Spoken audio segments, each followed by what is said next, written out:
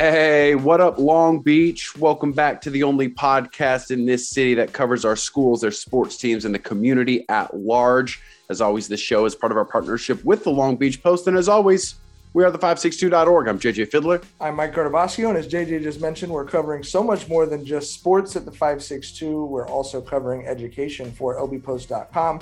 We have a story up right now about the changing school times for the fall. New California Senate bill requirements are going to have high school starting closer to 9 o'clock, which will be shifting all kinds of schedules across the city. And I'm Tyler Hendrickson, wondering what took you so long? Not a morning person, so that would have been nice. And you know what, guys? I was just thinking, we really don't need a 68-team bracket to tell us that Long Beach is the best city in the world, right? We just know that going in, overall number one seed, Long Beach, California. And what makes this community so special is the support that we give to one another and how Long Beach puts on for Long Beach. And so we just wanted to, up top, thank all of our sponsors. And it is an ever-growing list of people supporting the work that we do at our nonprofit media outlet. We've got a growing list on our website of all the sport and school sponsors. We've been putting out a ton of announcements for all of our sponsors. Of course, Naples Rib Company sponsors everything that we do at the 562. Ocean Law Center. Marilyn Bowl has been such a long trusted contributor to everything that we do. But, Mike, there's been a lot of announcements coming out for new types of sponsorships, not just for sports, but also school coverage. And it's really great to see, some athletes that we covered kind of getting back involved in the website. Yeah, we have a couple more announcements coming out soon, including that John Ross, who we covered at Jordan, is sponsoring our Jordan coverage. We really love that. John and Joel Batonio at Wilson have come back to sponsor coverage of their alma maters. That's really special to me personally, because it just lets you know that, how much that meant to those guys and to other kids on their team. But definitely check that list out. Stay tuned to the 562, because those announcements have been coming very quick. But let's talk about this greatest cities in the world thing. I personally think Long Beach wins the tournament for sure, but I don't feel like we'd be a one seed. Would the one seeds be like New York, London, Paris, Tokyo, or something? I feel that seems fair. Yeah, I feel like we'd be a sneaky 4 or 5 seed that ran the table. No, we're the 12-5 guys. We're the 12-5. Everybody sees us coming and they're like, I don't know, these 12-5s, they're always interesting. Then you win that first game and you're like, oh, that's nice, that's cute. Way to get an upset 12, and then the 12. You got us at 12? Do you think other people think about Long Beach the way we do? No, it is a hidden gem. We are a diamond in the rough. I have a lot of friends trying to buy houses here right now, and I'll tell you what, it would be easier to get property in Brooklyn than in Long Beach right now. A lot of friends that you want to buy houses who know about Long Beach. I have traveled the world, guys. Not that many people know it, but when you explain it, they're like, oh, man, that sounds like an incredible place. That feels like a 12 seed to me. I've traveled the world. I've got us at a 5 at the lowest. Well, yeah, but you're a little biased, and we got to consider who the You don't get to seed the teams and then be in the tournament, Mike. Right. That's not how it works. Literally, as he wears a Long Beach hat, literally as he is telling us, like, well, how are you going to have us below a 5? It's like, let's be fair. Well, JJ, a lot of people would say Long Beach. Tyler, you had us as a 1 seed. I meant that like metaphorically, like in our hearts. Like if you're actually putting this on, number one in our heart. No, I mean, yeah, symbolic 1 seed. But I mean, people might say we're not even the strongest in our own conference. We're in LA County, and people think that we're like a neighborhood of LA. People, you know what I mean? So we got some work to do, but we got some shooters, and we got a chance. We got a chance. We make our free throws in the clutch. Most important.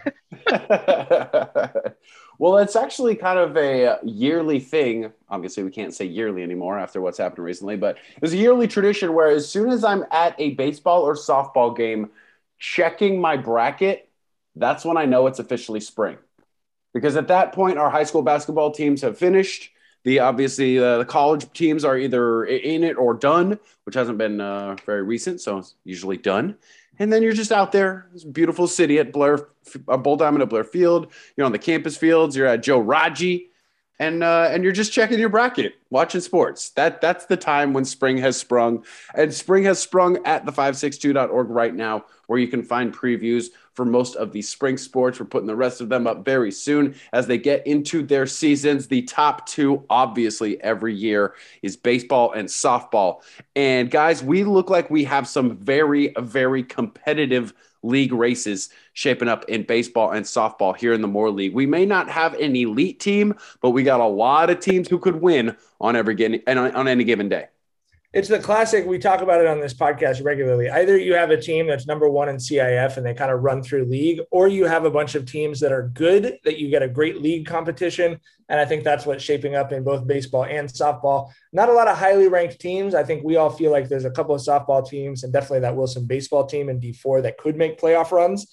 But what can you say about the way these 2 seasons have started? Like, every game's been electric so far. We're consistently having to cover 2 games a day, whereas in previous years, sometimes you get 1 good game a day, maybe.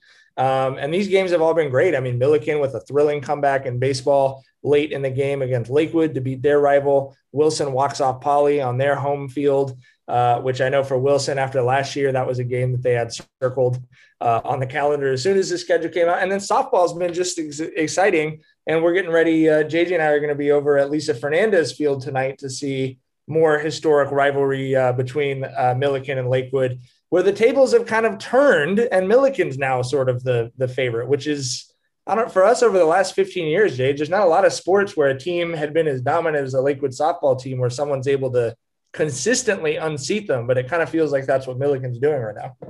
Well, it does feel like it's there's sort of a changing of the guard potentially, not necessarily, making any long-term projections, but the Moore League really means something in the diamond sports, I think, because any given year, it's very up in the air, right? So it's any of 4 schools, and there's not a lot of sports where consistently you're seeing 3 or 4 schools kind of always battling it out. It's usually like, we know what the top rivalry is, but I mean, Poly softball turned some heads last year when they beat Lakewood, and they're really like on the come up with some young and exciting talent. They're not even at full strength, and they're in the Moore League title picture. They played pretty close with Milliken, obviously got the shutout of Lakewood led by Bella Alonso, and JJ was there for that one. It looks like Milliken's in good position in both and probably gets the slight edge to be favorites, but they still have a lot to prove. And when you think about Milliken baseball, I covered their win over Lakewood yesterday, and I was talking to Miles Patton, and Milliken's kind of got the juice, right, literally and figuratively, since they won that CIF championship last year, but they did not win the Moore League last year, and so it means something to them to win the Moore League and have those bragging rights in their hometown, especially since those kind of grew up together. So I think there's a real meaning for the Moore League title, and it's going to be fun to kind of see that play out over the next few weeks. I'm really excited about it. Firstly, we've said this before, so longtime listeners of the pod will be like, yeah, we get it. The Moore League is better, but Milliken is good. It's just the way that it is, and right now you can see that perfect example in baseball and softball. Milliken's good. Therefore, the Moore League is good. It's happened in other sports, and we're so excited for it when it does happen because it just adds that community feel because Milliken is such a community school.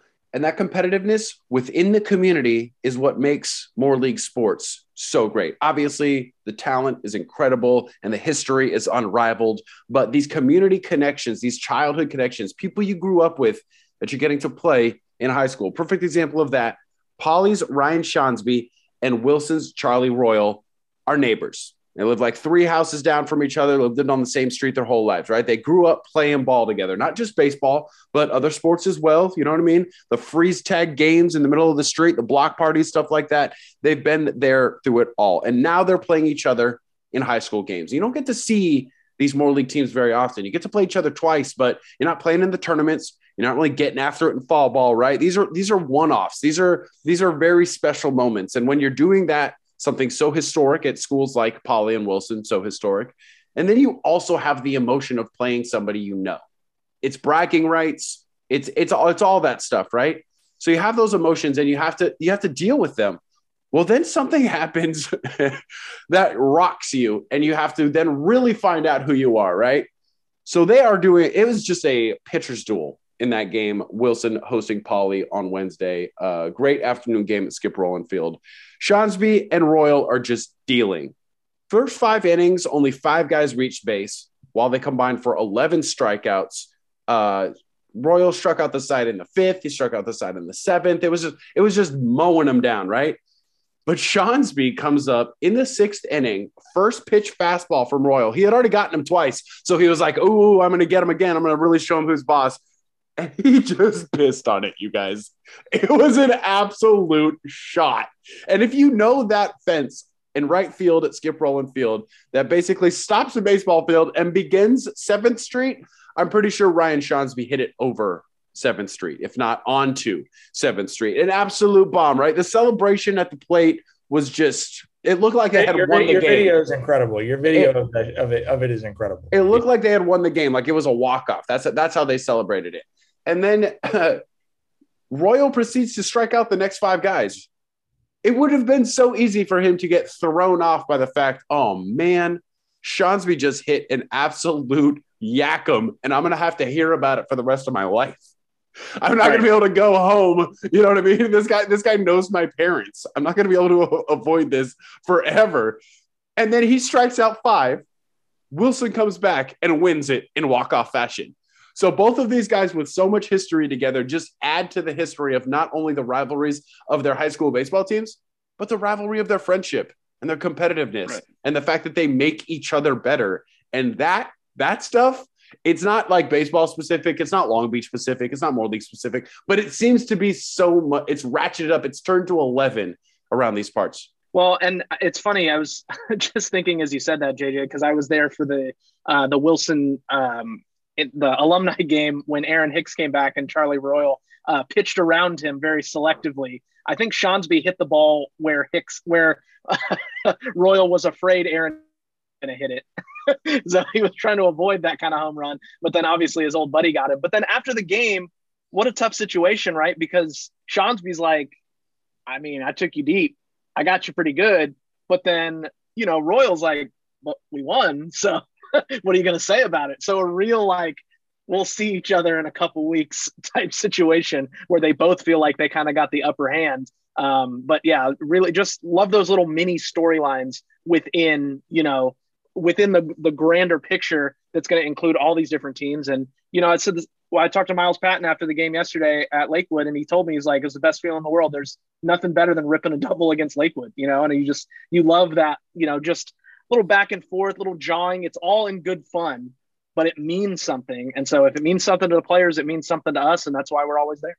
I think definitely your guys' videos from yesterday has me even more excited for these second round matchups between these two teams because of exactly, the interpersonal rivalries that you guys are talking about. It's just very exciting that they don't get to play as much, like JJ said, they don't play a lot in the off season, but the fact that, you get one game where it's usually crazy and then that those teams are going to see each other again in like 4 weeks that's the best. That's the best part of spring to me, as opposed to, football, whatever. I just love it. It's like we've been inside for so long. The weather's nice. It's 80 degrees today. You get back outside and get to see these kids get after it. It's awesome.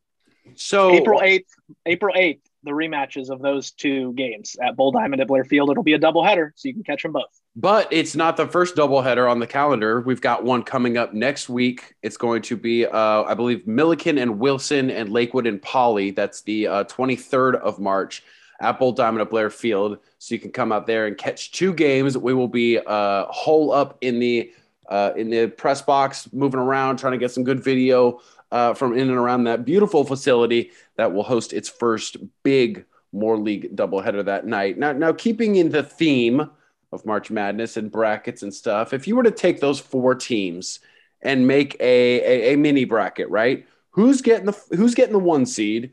Who, you know what I mean? Who's the 1-4 matchup and who's the 2-3 matchup in your brain right now? Not based on what has happened, but based on what we think is going to happen. Man, that's a tough one. I would put Milliken at the 1, just off instinct, just because of that playoff run and because of the guys they have coming back. Yeah, and I might. Do we all agree with Milliken at 1? I would agree with that.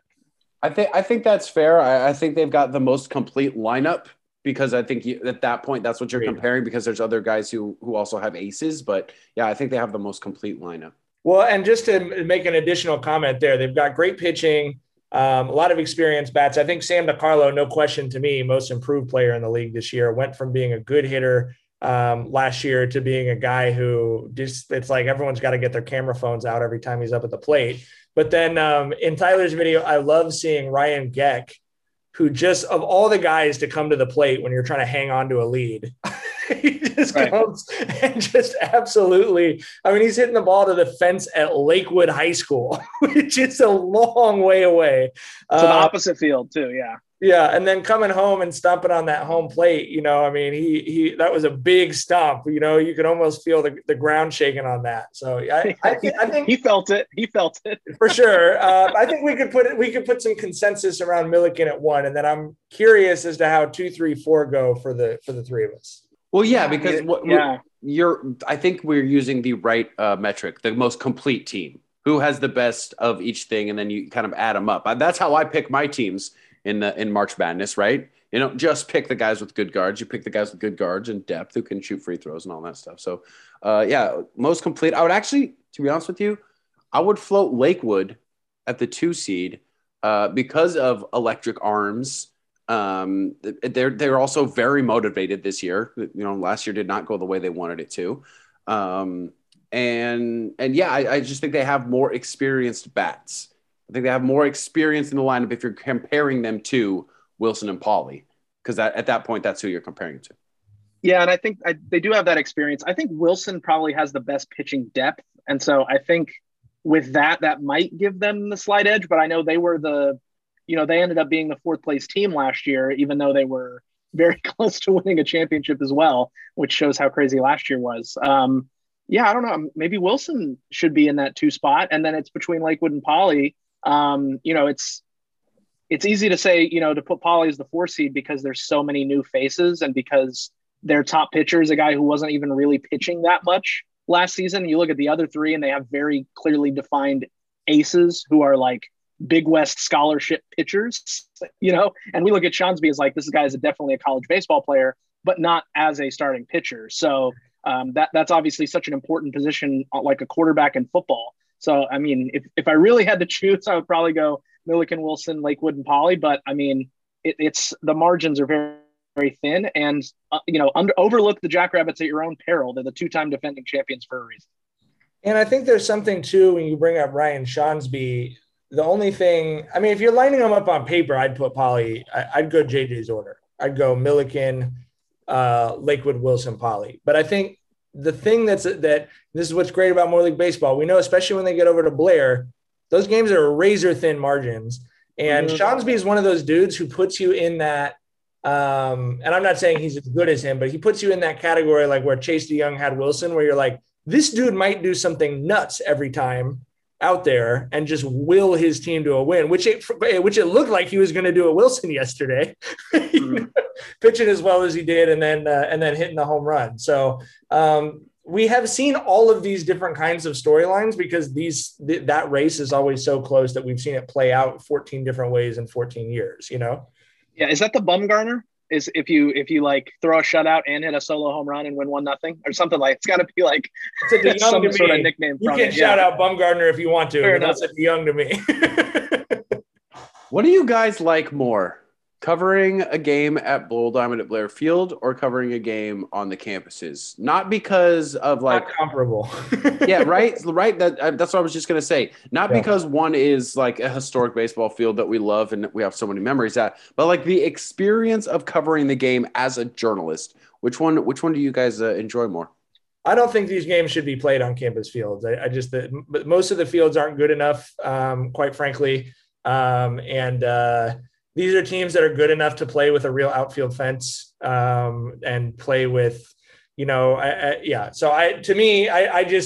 I think every effort should be made. I think the league should be more creative around scheduling to make sure that all of those games can get played at Blair personally, because I just think the league and its history deserves a field of that caliber. And because they've had it so consistently for so long, the campus fields just aren't even set up to accommodate high-level baseball field to where it's just goofy, man. Like you have these kids who some of these games have 3-4 Division I college baseball players playing in them, and there's a 700-foot outfield chain link fence.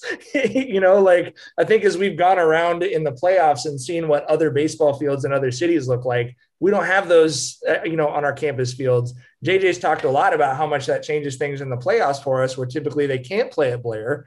And all of a sudden you're getting these power teams in, hitting against contact, hitting more league teams that are used to playing at Blair, just trying to string together 2 or 3 singles in an inning. And these guys come out and they go, oh, if I just hit the ball as hard as I can, it's going to roll for an hour and a half, So to me, I'm kind of a Blair or nothing guy personally. I love the charm of the campus fields. I've enjoyed being at more softball this year because I like that being on campus. But to me, the baseball teams don't belong on those fields. Yeah, I think that's generally true. I think there's a certain mystique, and it's just, you've never seen a bad baseball game at Bull Diamond because it's just a beautiful place to watch baseball. The only exception I would throw in there, I love an early round playoff game at Lakewood. There's nothing quite like the atmosphere at Spud O'Neill Field when you've got everyone lining the fence, sitting on the sidewalk outside. The bleachers are all packed in. They're making a bunch of noise. I do like that. I have positive memories of that. But as far as, you want true hops when the games are so close and the margins can go either way. So I do think playing it at Blair is always better. But it is harder to cover it now with the net. I will say that it's harder to get as much video as we would like. So, but generally speaking, it's anytime you can play at that ballpark, you should do it. I'm going to stick with the atmosphere that you guys mentioned. And I think that for me, that means more in those moments, right? Like in those moments late in the game yesterday between Wilson and Poly, it felt bigger because the space was smaller. It felt more intense because the fans were literally up against the fence, screaming at the umpire about the strike zone or whatever. Like the longer the game went, the more people showed up because they heard it, what was going on or whatever. So eventually down the first base line on that fencing around Skip Rowland Field, that there's people there just up against the fence, right? That to me is the baseball I grew up with. The baseball that maybe you're not playing on the best field and, maybe there isn't a fence in left or whatever. And you play the park, you know what I mean? Like they say in golf, you play the course. You don't play golf, you play the course. And I just really love that atmosphere and that it's not the same, but sometimes I think of it like the way some people think of Cameron Indoor Stadium. Should Duke build a new stadium just like UNC's? Yeah, probably. They'd make more money. It would be a big deal, blah, blah, blah. But the fact that they keep playing in that freaking cracker box means something, right? It's different and it's original and it looks cool and it feels cool when you're in it. And the games that are played there and are intense feel and look more intense because of those factors. The difference is that Blair Field is the Cameron Indoor of Long Beach. And to me, this is more like playing in the Gold Mine versus the Pyramid. I've never seen a game that I didn't love in the Gold Mine. Love the Gold Mine. But obviously the Diamond Sports are not the only spring sports. And we've had a previews rolling out for all of our other spring sports. What are some of the other, seasons, teams, events that you guys are looking forward to? I know tomorrow is a massive swim meet. Poly and Wilson kind of renewing that rivalry. And, it's going to come down to league finals and more league swim. But Poly and Wilson, the waters it's just choppy waters this year. I'm excited.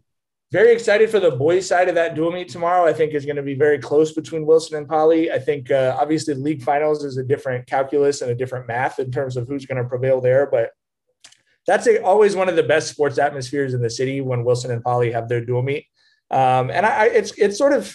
It's an interesting split between the two stories because the Poly girls are now the team that has won multiple league championships in a row, whereas the Wilson boys swim team is literally the most dominant streak in California high school sports.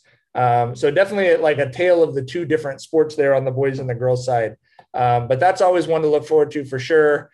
Track, obviously one to look forward to. We have two of the top teams in Division I with the Poly and Wilson boys and girls. I'm doing interviews for our preview of that sport, which will be up soon. Really a ton of exciting top 10 CIF, top 10 state level athletes. So really excited to check that out. They've got the Poly Wilson dual meet on Monday next week. Wilson hosting the Cali Relays Friday, Saturday this weekend. And then both Poly and Wilson going to Texas for the Texas Relays next weekend. So very busy week and a half for the two top spring teams in the city. And I know we've talked a lot about the local scene. There was one thing I wanted to bring up before we get out of here, just more of a national story that kind of caught my attention. The Naomi Osaka back in the news had a fan heckling her, and that's kind of brought up a conversation around heckling and fan involvement with players. We've seen Russell Westbrook and his family have put up with some terrible stuff this season from fans. Can't really call them Lakers fans because the type of stuff that you're doing to one of the Lakers players, you're not a fan of the team. Clearly, you're kind of a sociopath. And it's just there's another tweet that I saw from Preston Wilson, a former Major League Baseball player, that said, I'll quote him here: "Heckling about your talent or play is not the same as heckling about your race. Nadal has not and will not ever experience that. Therefore, his voice is invalid. I've experienced both. I can play better. I cannot not be black." And that was in relation to Rafael Nadal, a great tennis player, saying that Osaka, kind of needs to be ready for hecklers. And the first question I had was why? Why do we have to accept that people are going to berate athletes for no real apparent reason at these games? And it's gotten really ugly in the NBA. I mean, there's been some really bad stuff at people's families. It's terrible in Europe with, soccer players. They've been trying for years to end racism. And it's not always race related, but too often it is. There's been baseball players that, in talk about having experiences in Boston. Adam Jones has talked about that a lot. Marcus Stroman's talked about that a lot. And it's really, it makes it hard to go to games. You know what I mean? It's like, it's tough as a fan or as a journalist being at games and hearing some of the stuff. And I just think I'm interested to kind of get your guys' thoughts on the issue at large. I mean, I just feel like we have to do better collectively. And I don't know where fans along the line got this idea that they're entitled to just say whatever they want to other human beings. Well, I'll tell you, we're headed for a really bad crash across all the youth sports levels. You're bringing up Naomi Osaka. I think that, she and Russell Westbrook, those are good sort of moral arguments to make about people treating other people better. But this is a really tangible issue at the high school level. We've talked about the youth sports officiating crisis a number of times on this podcast. This is a major component on it based on all of the interviews that JJ and Tyler have done on the subject. And I'll tell you, at the youth baseball league that my son plays in, there's signs everywhere about being respectful. But I also, as someone who's covered a higher level of sports, I take that very seriously to police that within the parents on the teams that my kids play on. That's like, that umpire is basically volunteering to be out here to let our kids play baseball. Like, this dude he's not getting health insurance out of this. He's not making a Russell Westbrook or a Naomi Osaka salary out of it. I'm not suggesting that their salaries entitle people to treat them abusively, but this is really a fundamental existential question for youth sports, because they're not going to have if you think games are poorly officiated with the officials that are out there, what are you going to do when look at the average age of the high school or youth sports officials at your kids' games? You see a younger generation that's coming up. When I was in college, kids our age, kids who are in college or in their 30s, were officiating stuff to make extra money on the side. Now you have inflation, and the pay for these things is not caught up with that. So if you don't live near the field you're at, the gas almost doesn't even make sense to go and umpire them or whatever. So I take it really seriously. I always go thank the umpires after any game that my kids compete in, thank the refs. Like, it's an important thing. Even if they screw the calls up, what people don't understand is this stuff does not matter, man. It's great. It matters a lot in some ways, but it doesn't matter enough to where you should be yelling at someone and kind of forcing them out of participating in it. And whether you like it or not, we need high school basketball officials just as much as we need coaches and players. You can't play the games without them. So I do think it's a really big issue. I think for me personally, anytime we have a big societal issue, I just try and think about my little world. What can I do? And that's what I try and do is the referees that my kids are participating in games, I try and show appreciation and to make sure that they're not getting abused. And we had, look, I'm not going to name anyone, but we had someone come out on the field to talk to an umpire during a game that I saw at the field that disagreed with the calls. These are 8 and 9-year-olds, and not on our team, but you see stuff like that, and it really just like blows your mind. Like, are you serious? It's something to just make a joke about with the other coaches after the game. It's just not. I promise you, it's never that serious. It can't be that serious, and it's got to be about the athletes and their experience. And just because they make a bunch of money does not mean you can say whatever you want to them. When it comes to the professional level, you would never talk to someone that way face to face out in traffic.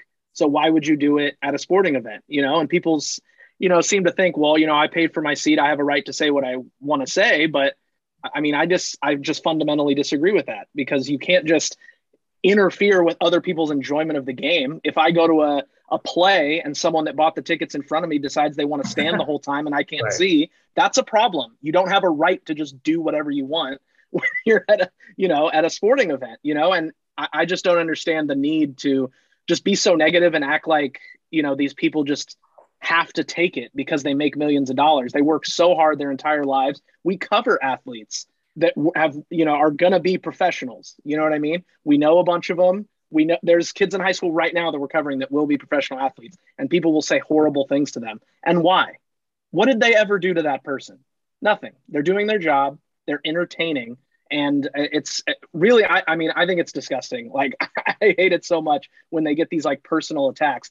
And I've been a lifelong sports fan. I'll get into the good-natured ribbing. You can make jokes, but when it gets personal, and it's just incessant, it's never creative. No one thinks you're funny. I promise you, no one thinks you're funny.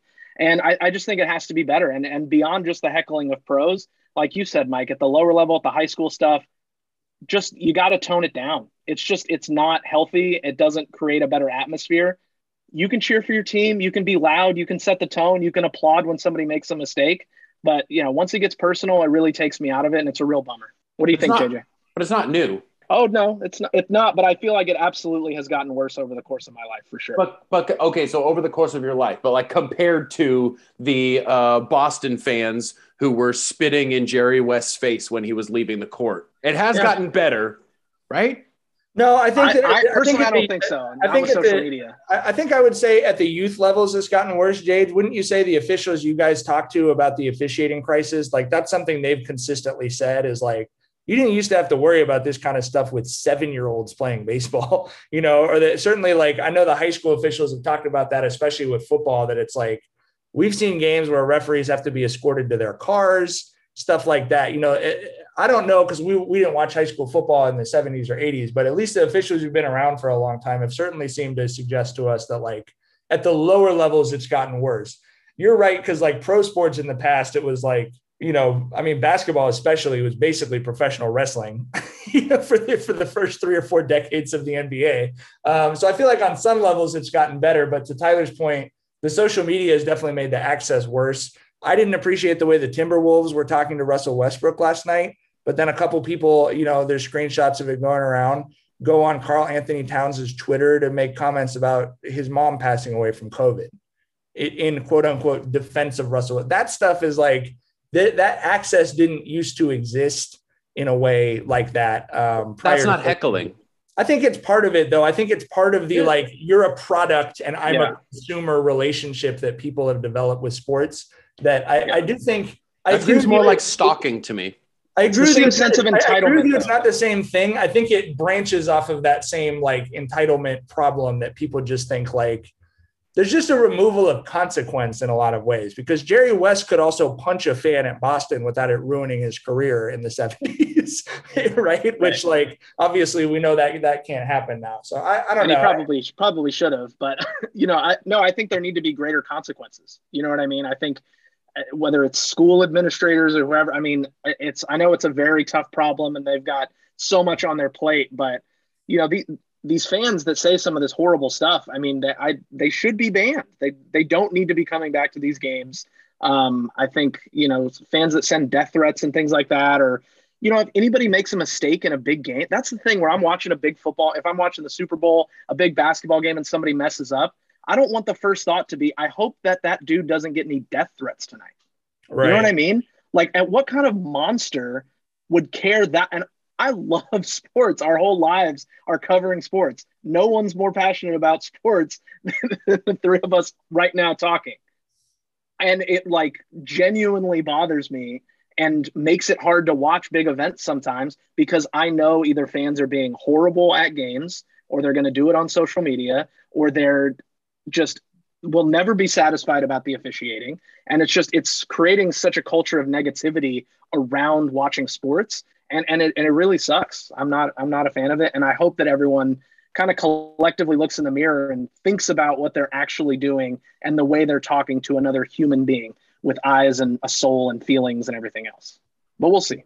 Well, be the change you want to see in the world. Next time and talking to you listeners, next time you go to a sporting event, do what you think is the appropriate thing to do and make sure everybody around you sees you doing that thing. We live by the example set for us. And just like we've written multiple columns about this, and one of them was about parents, and a lot of the local coaches really, really enjoyed them. To the point where they put them on their websites. You've had that column from 2008 up on the Lakewood Volleyball website for 14 years now.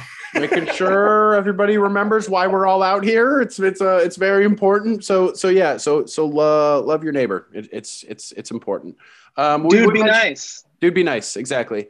We mentioned those spring sports earlier. The previews for those sports are available at the 562.org right now. The other ones coming right down the pipe as they get into their seasons. Do not forget about Long Beach State, though. They've got the Dirtbags, winners of the last 3, winners of 6 of the last 7. They're hot right now. The Bags are hot, and they are starting their conference schedule this weekend. Hawaii coming to Bull Diamond at Blair Field for 3 very important games. It's all about that conference schedule when you're a mid-major. And obviously, men's volleyball, one of the top teams in the nation. So they are always exciting, and you got to look out for that coverage at the website. You can also listen to our other podcast, The LB Fee Show, where we talk to Long Beach State Athletics Director Andy Fee about everything going on at the beach. So thank you to the Post for obviously their partnership on this show and all the education coverage you can say there. Thank you to everybody at the 562.org for making that website happen. And you, the subscribers. If you are not a subscriber, the 562.org, please smash that subscribe button and make sure that Long Beach Sports gets the coverage it deserves. We'll see you guys in the stands very soon. Take care, everybody.